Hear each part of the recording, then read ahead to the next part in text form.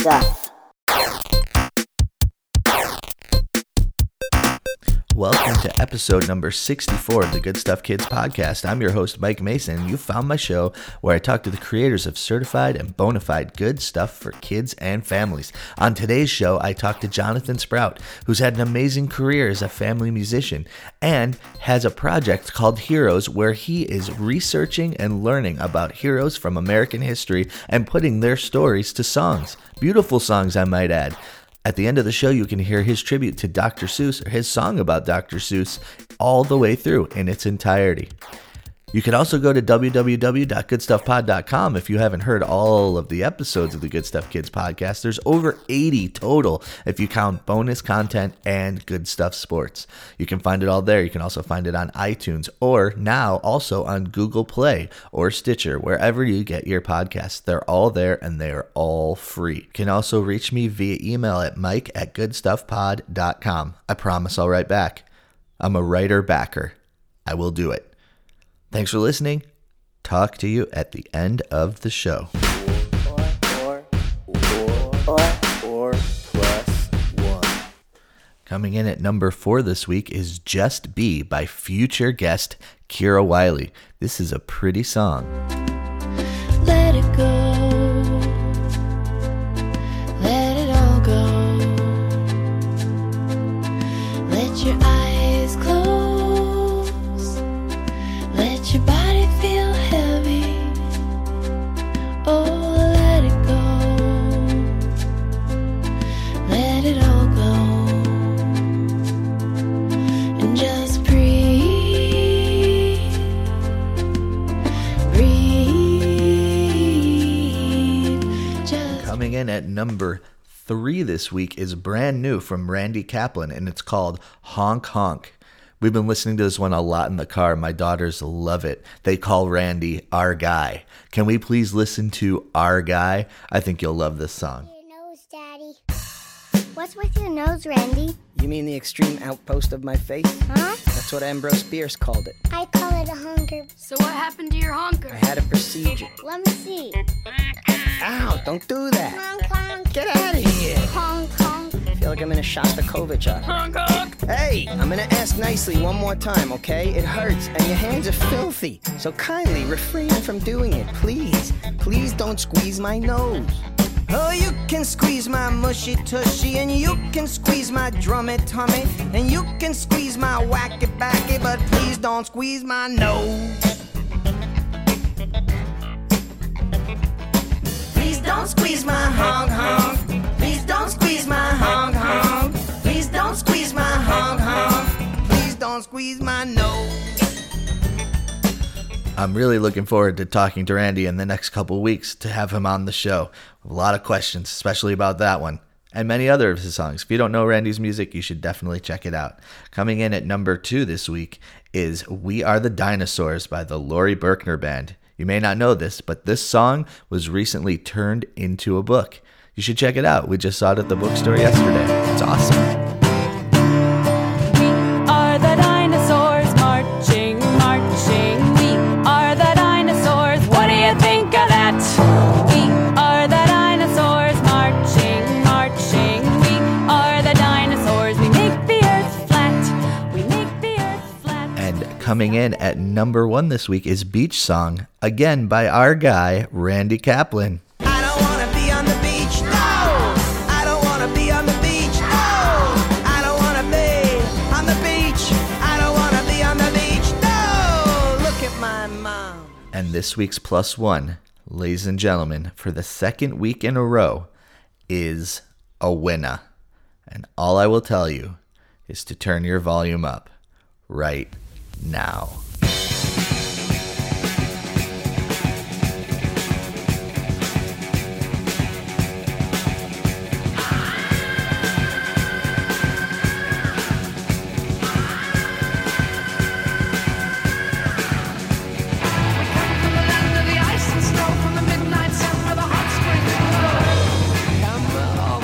That, of course, is Immigrant Song by Led Zeppelin, a winner. If you liked anything you've heard on this week's countdown, you can find all of this music on Amazon, Apple, and Spotify. Enjoy Immigrant Song.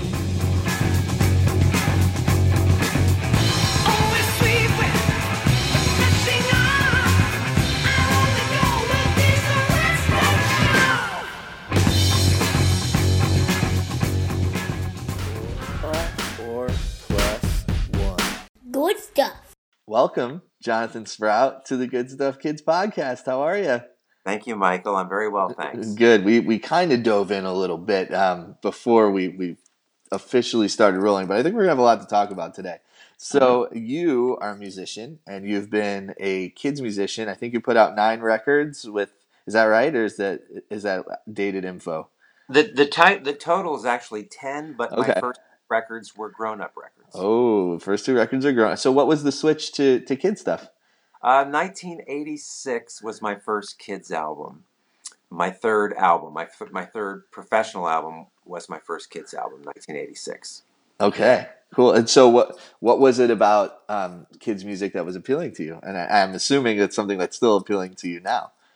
Oh yeah, I think I've evolved into children's music, but because in the world out there, we seem to be treated as less than grown-up musicians.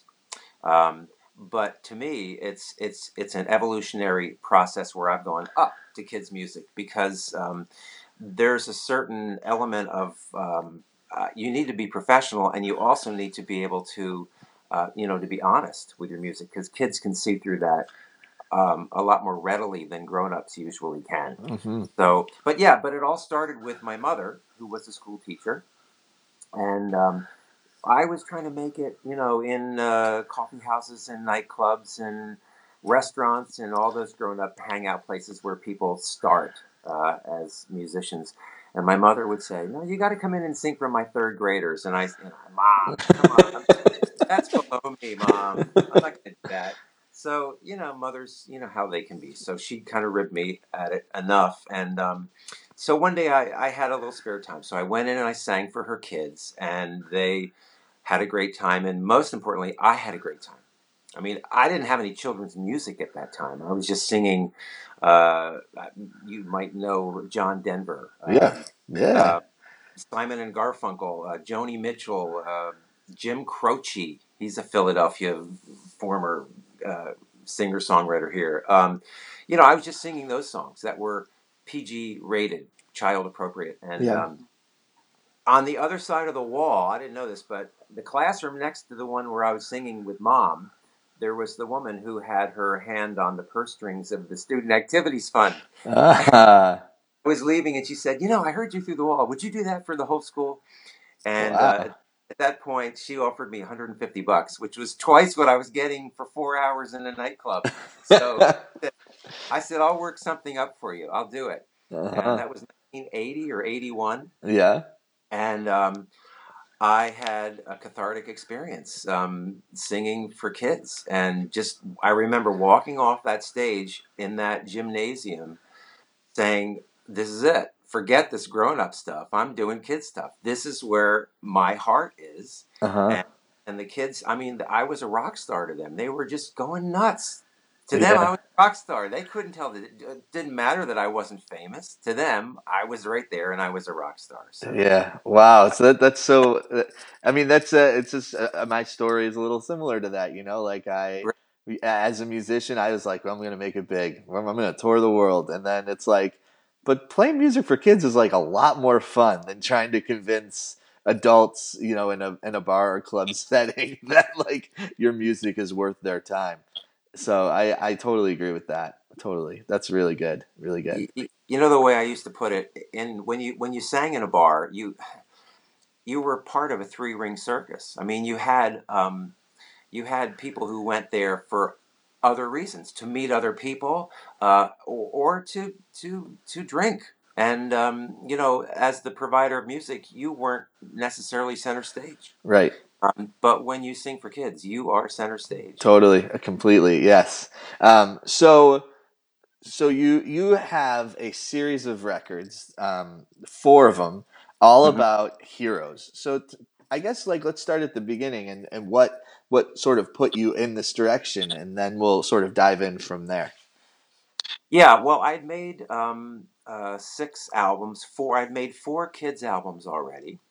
The one that came prior to my first Heroes CD is called Doctor Music, and I spent you're gonna freak at this, but I spent 2,000 hours producing that album. Wow. A lot of it was just me on a sequencer, but Uh-huh. I actually logged the time, and it was 2,000 hours. And I remember thinking, what can I do beyond this? I mean, Uh-huh. this as professional studio wise as I can get. And then I thought, well, I've been making music that just makes kids laugh. Basically, Uh-huh. I'd like to leave a longer taste in their mouths. I'd like to more of a bite. I'd Uh-huh. like to teach more, not just make them laugh. And I had been reading an author named Stephen Covey, who wrote a book called The Seven Seven Habits Habits. Yeah. of Highly Uh-huh. Effective People, heavily influenced by what he would say about how, you need to teach character. You need to, if people want to become successful, they have to have the qualities of honesty and compassion and civility and citizenship and all that good stuff. And at the same time, I remember there was a poll that had been done asking children all around America, who is your hero? And the top 10 results were obnoxious basketball players and cartoon characters. Uh-huh. And I thought, where's Ben Franklin? Where's Clara Barton? Where's Susan B. Anthony? How come, what's wrong with this picture? So then I thought, okay, I'm going to do it. I'm going to learn about these people and write songs about them and see what happens. And Yeah. so I made an album called American Heroes, and it was 9 people. Sacagawea, Clara Barton, Martin Luther King Jr., Abraham Lincoln, Thomas Edison, Harriet Tubman, and I had no idea if it was going to work, Yeah. but it did. It did. So then I made another one called More American Heroes, and I had no idea if I thought maybe this is it. I'll just make 2, but then I realized that I really was more about Yeah. teaching heroes than about anything else. So then came the third, which got a Grammy nomination, and then so as a result, I created a fourth. Very cool. So Yeah. that's kind of how they all sort of started. I didn't know I was going to make 4 of them when I started. But I think what's interesting about it is that I mean, how would you describe the songs about a person? Like, it's not just like a straight biography, is it? But like, do you like key in on something about them and then write about that particular thing? There is an art to writing biographical songs that few people know anything about. Uh-huh. I learned it on the way. And I had some great help from co-writers Dave Kinoin, Peter Bliss, and Jimmy Hammer. And those guys are, in many respects, more experienced than I as writers. I was kind of like the concept person, the believer, the dreamer, the executive. And then I would write these songs and I would bring them to Dave and he'd go, we can do better, and so we Okay. tear it apart and put them together. So, but what I learned in the process is you can write a song about a hero that is in third person, where you say, she did this, she did that, she did this, which is it's okay for a song or two, but you can't do that for an entire album, or it just sounds boring. Uh-huh. Or you can write it as though you are that person. Like when we wrote the Harriet Tubman song, we wrote it as though the singer is Harriet Tubman, saying, "Hey, get on this train, get on this Underground Railroad, because if you don't, you're going to be stuck in chains the rest of your life. Get your butt in gear, Yeah. Yeah. It's big. It's So big concept. Yeah. yeah, so we did it that way, and then you can also lately, as I've been writing these hero songs, I'll pick an incident in their life that was critical, and I'll write about that. Hmm. So I mean, you don't have to tell the whole story of the person's life in 50 words. The idea is to just get the flavor of that person's life across, Right. and hopefully the kind of music that that person might have listened to, or that might be somewhat related, you know, the same kind of instruments maybe Yeah. that person would have used or heard in their life, hopefully. Hmm. Um, and then the idea is just to serve as a spark for children, you know, to get interested enough to want to learn about heroes. Yeah. And the definition of heroes is pretty broad. You know, it's athletes to astronauts to, you know, Johnny Appleseed to really. So how do you make your list? I guess, like, how do you decide who you're going to write about? So I have a mentor, and his name is Dr. Dennis Dennenberg. Now I didn't have him to start. I didn't Uh-huh. have him for the first album, but I met him after the first album because he does the same thing for teachers that I do for students. He writes books. He travels around the country. He used to until he retired recently. And he gave teacher workshops all about the importance of teaching about real heroes in schools, not cartoon characters, but real heroes. So Dennis and I have become good friends. I will, and teachers, I'll go into a school and I'll sing, and they'll go. I remember one teacher gave me a book on Milton Hershey. He said, "You got to do this guy," and I thought, "Come on, I'm not an advertisement for chocolate." But then I learned who Milton Hershey was, and I learned that he was not about the chocolate. He was about hard work, and he had failed a number of times as a kid and then learned how to succeed. And he was also about charity because he gave all his money away. And now the Milton Hershey School is one of the 5 wealthiest schools in all of America. It's like worth $10 billion Whoa. because of Yeah. one guy, you know. Uh-huh. So the story of Milton Hershey is anything but the story of chocolate. It's about generosity. So teachers have suggested, Dennis Dennenberg suggested, and the main thing I want is that I want to do a person who was a hero consistently through their life because of the the character they had. You know, if you're consistently honest and compassionate and caring and hardworking, the odds are you're going to do good stuff in your life. And so I try to pick people who were that way day after day after day. I got nothing against the fireman who runs in and saves somebody from a burning building, but I pick my heroes based on, you know, the long term effect of their lives. Huh. Was there anyone that you've written about where you know, someone, you came up with the idea, or someone came to you and said, you got to check this person out? I guess Hershey is one example, but Yeah. any more where you were like, no, there's nothing here. There's no heroic thing that I can pull out of this. Oh yeah, I mean, and there were a lot of people, honestly, I had never heard of before, Mm-hmm. and like Mary McLeod Bethune.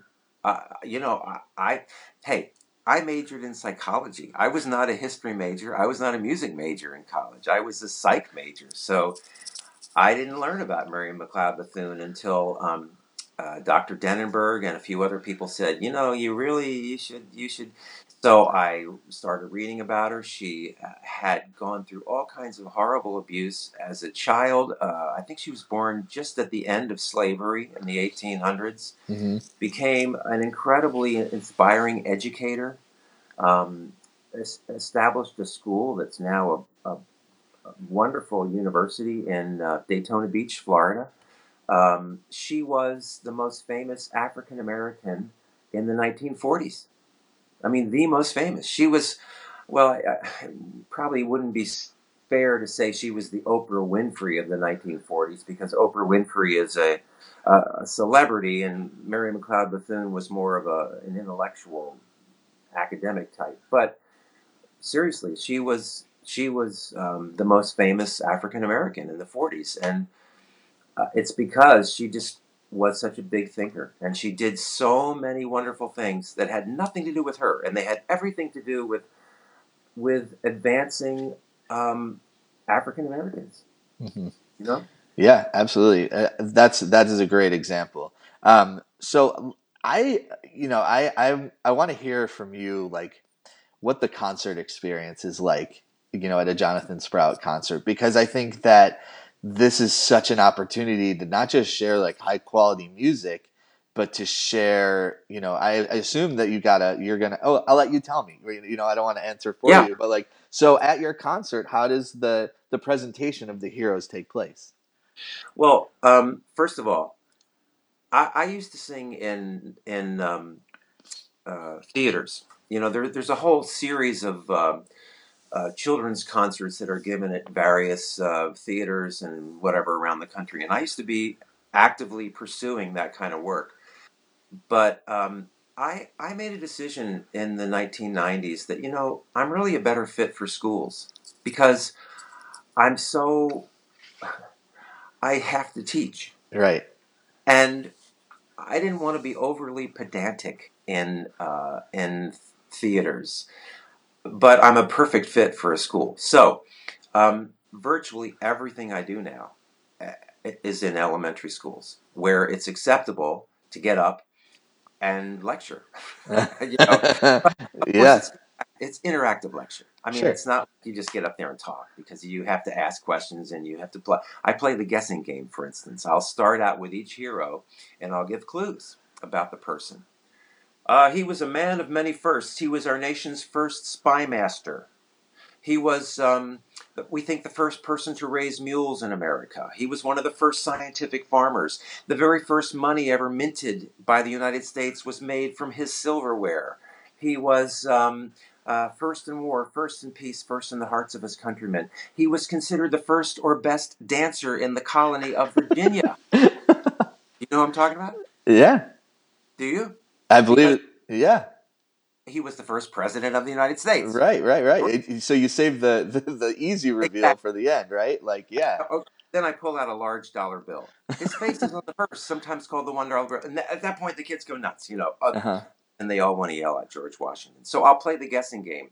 And then I will talk about each of the heroes. Why do we say they're a hero? Mm-hmm. And with every one of these persons, there are really fun, interesting stories that reveal who they were and why we call them heroes. Yes. So it's fun. It's not dead people and dates. Right, exactly. You're bringing it to life. It's great. It's stories. Yeah. Yeah. So and then I sing the song about them. So there's music, but half of it is the history and the character education that goes on. Yeah. So I mean, I know that I would imagine that sometimes it gets a little personal, like in a nice way. So of all of the people that you've written about, is there one hero that stands out to you where you're like, this is the one, this is the role model, this is the person that I relate to the most, that I gravitate to the most? It might at first sound strange to you, but the person I often best relate to is Susan B. Anthony. Okay, interesting. Yeah, tell me why. She never had children. She never married. Now, I have been married. I'm not married now.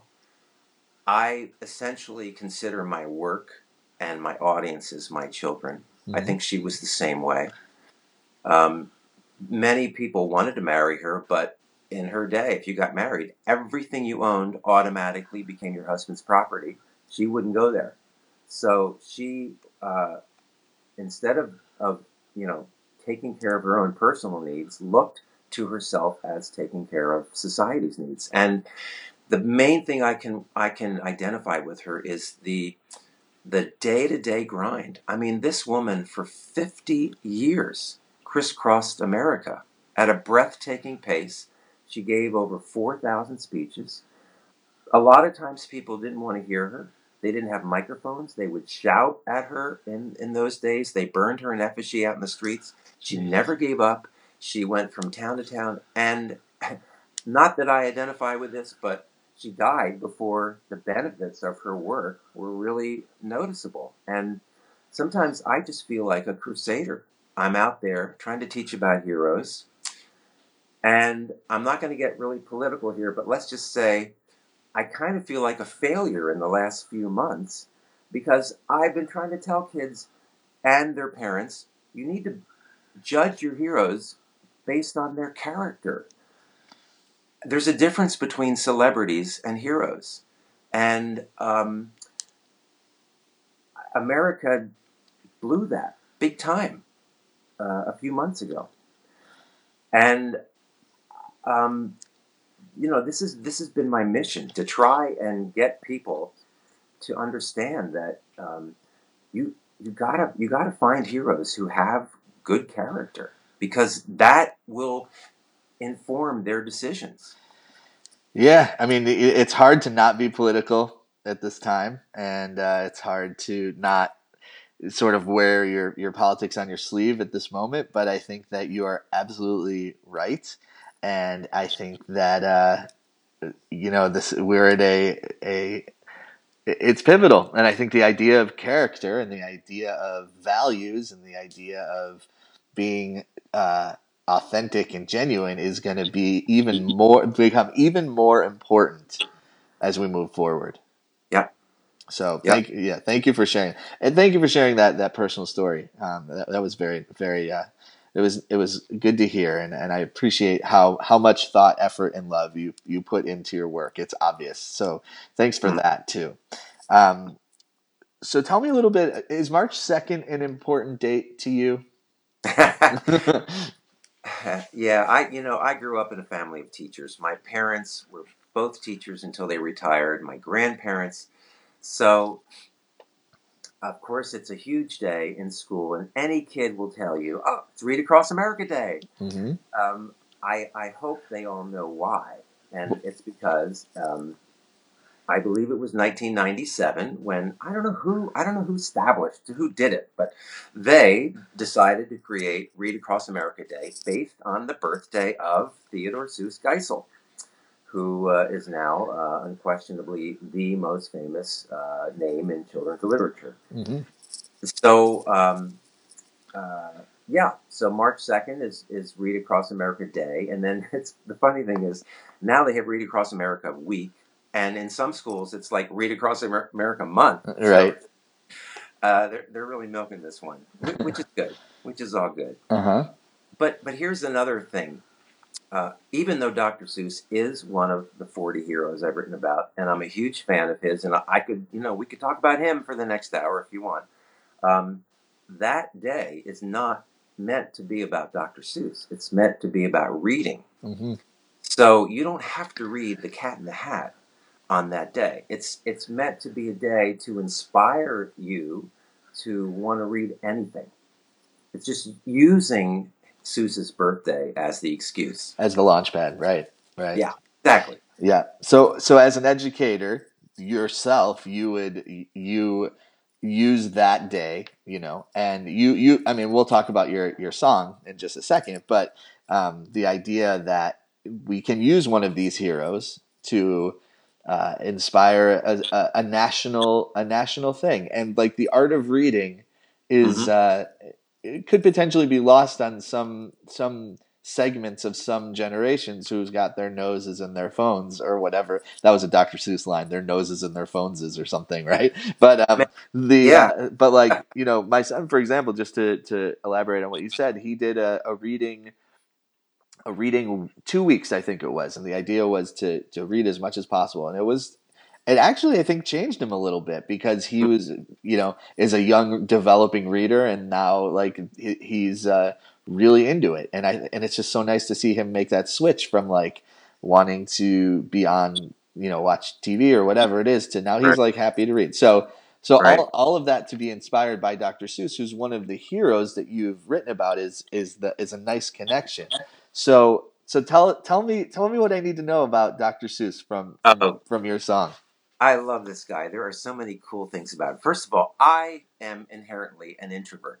Okay, I know I make a living singing in front of audiences, but really it's just because I'm a writer, and nobody else would sing my songs. You know how many of us are singer-songwriters, singers, because nobody else will sing our songs. So that's how it started for me. And Seuss was the same way, or Geisel, and Seuss was his nom de plume, obviously, and his middle name, but Ted, that's what people would call him.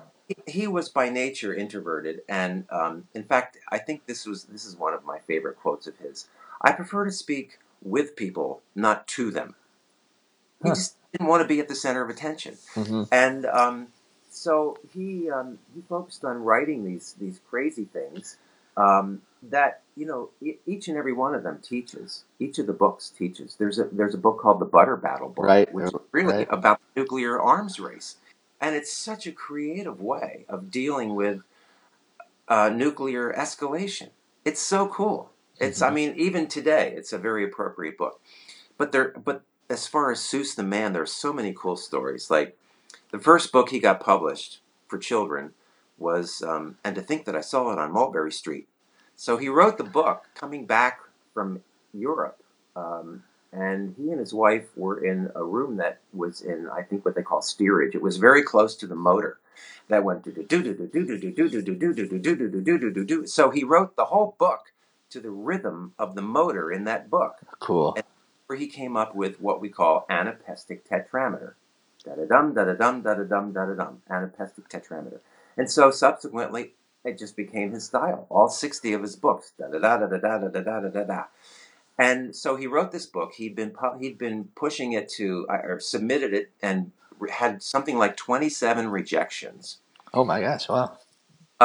He had just gotten something like his 27th rejection. He's walking home. He and his wife Helen are in this apartment in Manhattan. He's walking down Madison Avenue, and he's ready. He says to himself, "I'm going to burn the manuscript. Forget it. I tried hard enough." He's walking down Madison Avenue, and he comes across Mike McClintock, who was a classmate of his from Dartmouth. Mike, Okay. how you doing? Mike goes, I'm in a pickle. What do you mean? Well, I'm working for this publisher, and they just gave me this position as children's editor. I don't know what to do with that. So Seuss says, well, I have a manuscript. So McClintock says, okay, let's go upstairs. And he signs him. And it becomes, to think I saw it on Mulberry Street. Oh And my gosh! he becomes the most famous name in children's literature. Oh my gosh! Wow. He told people, Ted told people after that if he'd been walking down the other side of Madison Avenue, he'd probably have ended up in the dry cleaning business. Oh, fascinating! Wow. I mean, Jeez. that's just one of the several, I think, bizarre stories. I mean, like there's another story, and I won't tell you the whole story, but Uh-huh. he ended up meeting Theodore Roosevelt in a very bad experience. He had been selling war bonds for World War I in Springfield, Massachusetts, where he lived, Western Mass. And Theodore Roosevelt, the hawk, had was passing through, and he was going to give this speech and give these medals out to the 10 best-selling Boy Scouts who sold the most war bonds for World War I. Geisel is this shy guy. He walks out on the stage last. Roosevelt is only given 9 medals. There's a mishap. He hands out the 9 medals. He comes to Geisel, this 14-year-old skinny kid, and he looks at him and he goes, "What's this boy doing up on the stage?" And the scoutmaster grabs Geisel and rushes him off the stage in front of family and friends and thousands of people. And Geisel is like freaking out. Yeah. It's like a nightmare. And people believe that was maybe the start of his fear of audiences. That Well, experience. that would do it, wouldn't it? Oh my gosh, talk about like on the biggest stage with the biggest player with like, oh man, and getting brushed off. Oh, I feel so bad. I feel so Yeah. bad. Wow. But it's these kinds of stories. And now that's one that I don't tell Uh-huh. in children. It's complicated, but it's stories like this that have surfaced in my research that you just can't make them up. Right. They're just amazing stories. Right. Yeah. And the one about the dry cleaner story. I mean, it just gives me so much hope that this guy, who is the greatest writer of children's books, was told no. 27. By other accounts, it might have been 40-some rejections. Wow. It's Wow. crazy. It Yeah. is crazy. I mean, I think the one thing that is apparent and great about the work that you're doing is, and we've touched on it a little bit, but just to really crystallize it, is the amount of research that you do is like you really believe it. You really believe that these people are heroes, and you're not just like, looking for the one thing. You're looking at the whole rounded picture of the person, and so what you were saying before about how you focus on people who have been good their entire lives, like that, the knowledge that you have really shows that is an absolute truth that you bring to your teaching and to your music. So that's an amazing thing. And over time, anybody could have that grasp that I have. But it was 1994 when I wrote my first hero song. I wrote about Martin Luther King. Honestly, at that point, I probably read a book, considered, oh, that's enough. I know, I can write now. Mm-hmm. With each succeeding album, I went deeper and deeper under the surface, under the skin of each of these heroes. And on the last album, I spent 1 year researching before I wrote a thing. Oh my gosh. I read over 110 books that year, and I went to various historic sites. I mean, I've been to Mary McLeod Bethune's school in Daytona Beach just to meet with the director of her foundation to ask her questions. So I'm like a pseudo-historian at this point. Yeah, totally. Absolutely. Yeah. I don't have the degree. I don't have the peer recognition, so to speak, but I have... I've done the research. Oh, yeah. So yeah, I mean, and the other thing is, you're writing songs that people are gonna rattle around in their heads for the rest of their lives, because we all know there were songs when we were growing up that are still in there. Yeah. And so you darn well better be writing accurately, because you're really screwing up things for people. Yeah, we don't want that. So yeah, well, I think that the passion comes through. So what's on the horizon for you? How can we? So it's a two-parter here. How can we find you and connect with you and follow you if that's a thing, and then what's coming up next? Yeah, well, so I don't have any plans to make any more Heroes CDs. It's become such a massive thing. I mean, the last one took 4 years. Yeah. The research, the writing, the recording. I'm so anal retentive about doing everything right that I've almost written myself out of the practicality of making any more Heroes albums. However, I do have all this information that I think is as appropriate, as topical as ever. So I've decided to write some books about it that correspond with the songs on these CDs. So I don't know exactly how it's going to take shape, but I'm in the process of writing down the stories of the inspiring stories. Now, the working title for this is They Went High, inspired by the speech that Michelle Obama gave last summer in July of 2016, when she talked about how she and Barack have taught their children to respond to the low blows that occur when you're in the limelight. When they go low, we go high. And so I am rethinking all 40 of my heroes. I'm writing about them now. How did they go high? What did they do? What were the lows that hit them? Was it poverty, illness? Was there an antagonist? Was there some kind of challenge? And how did they go high? What did they do? So I'm in the process of writing their stories down and researching them. And so, yeah, books are going to come out of that. To reach me, I guess the simplest way is my website. It's johnsprout.com without the H. Okay. JONSPROUT. I have a Twitter account. I have a Facebook account. I'm on Sirius XM radio, and you can make a Sprout channel on Pandora. Cool. And we all should. Great.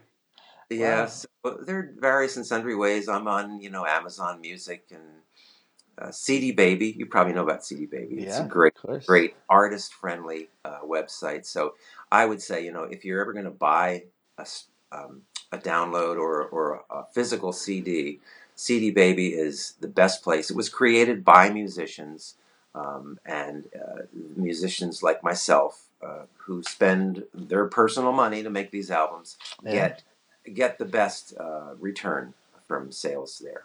Great. So we should support you. We should check out CD Baby. Well, Jonathan, thank you so much for your time. I'm inspired. I think that what you're doing is really great, and I am blown away by the breadth and depth of your knowledge about your subject matter. So thank you for your time, and hopefully when the books come out, we'll talk soon. Great. Thanks, Michael. Thanks so much. It's been so much fun I've loved getting excited about these heroes once again, talking with you. Thanks. Thanks again to Jonathan. It was so cool to hear him talk so knowledgeably about all of these people and such interesting stories. I really could have talked to him all day. We talked for a long time. It was really, really cool. Good guy. Check him out. johnsprout.com. If you were so inclined, you can go to www.goodstuffpod.com. Check out all the old episodes. If you write a review on iTunes, I will give you a sticker. Yeah, we're going to make some stickers. Yep. That's the announcement. We're going to make some stickers, and if you write a review and email me and tell me about it, I'll get you a sticker. Yep, that's what I'll do. Here is Dr. Seuss by Jonathan Sprout.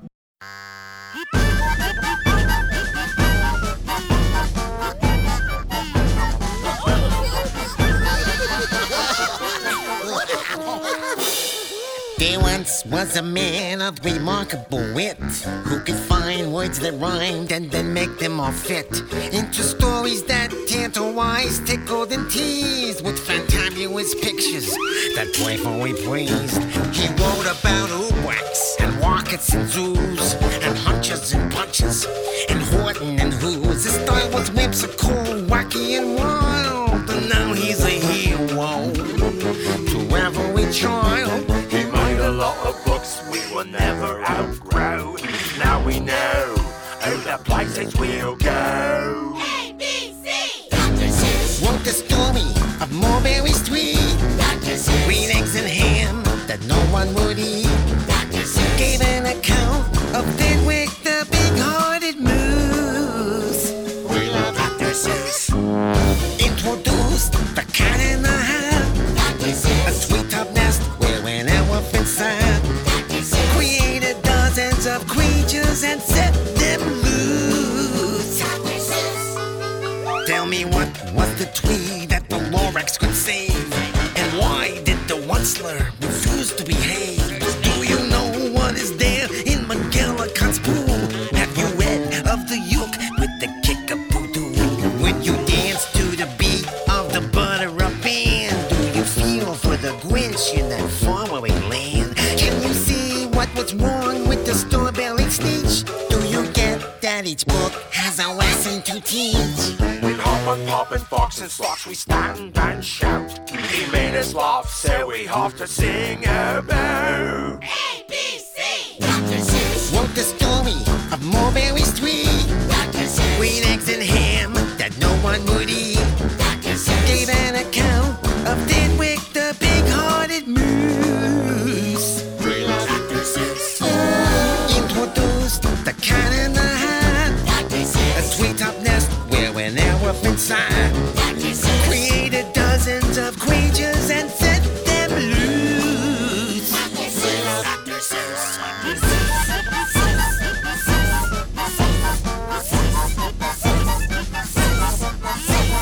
One, two, three, four. Who's the writer we adore? Peter Geisel, he's the one. He made reading so much fun. A, B, C, D. Who's the man who set us free? Peter Geisel, he's the one. He made reading so much fun. We write a lot of books we will never outgrow. Now we know all the places we'll go. ABC! Dr. Seuss wrote the story of Mulberry Street. Dr. Seuss green eggs and ham that no one would eat. Dr. Seuss gave an account of Didwick the big-hearted moose. Dr. Seuss introduced the cat in the hat. Dr. Seuss sweet-top nest where an elephant sat. Dr. Seuss created dozens of creatures and set them loose. Dr. Seuss.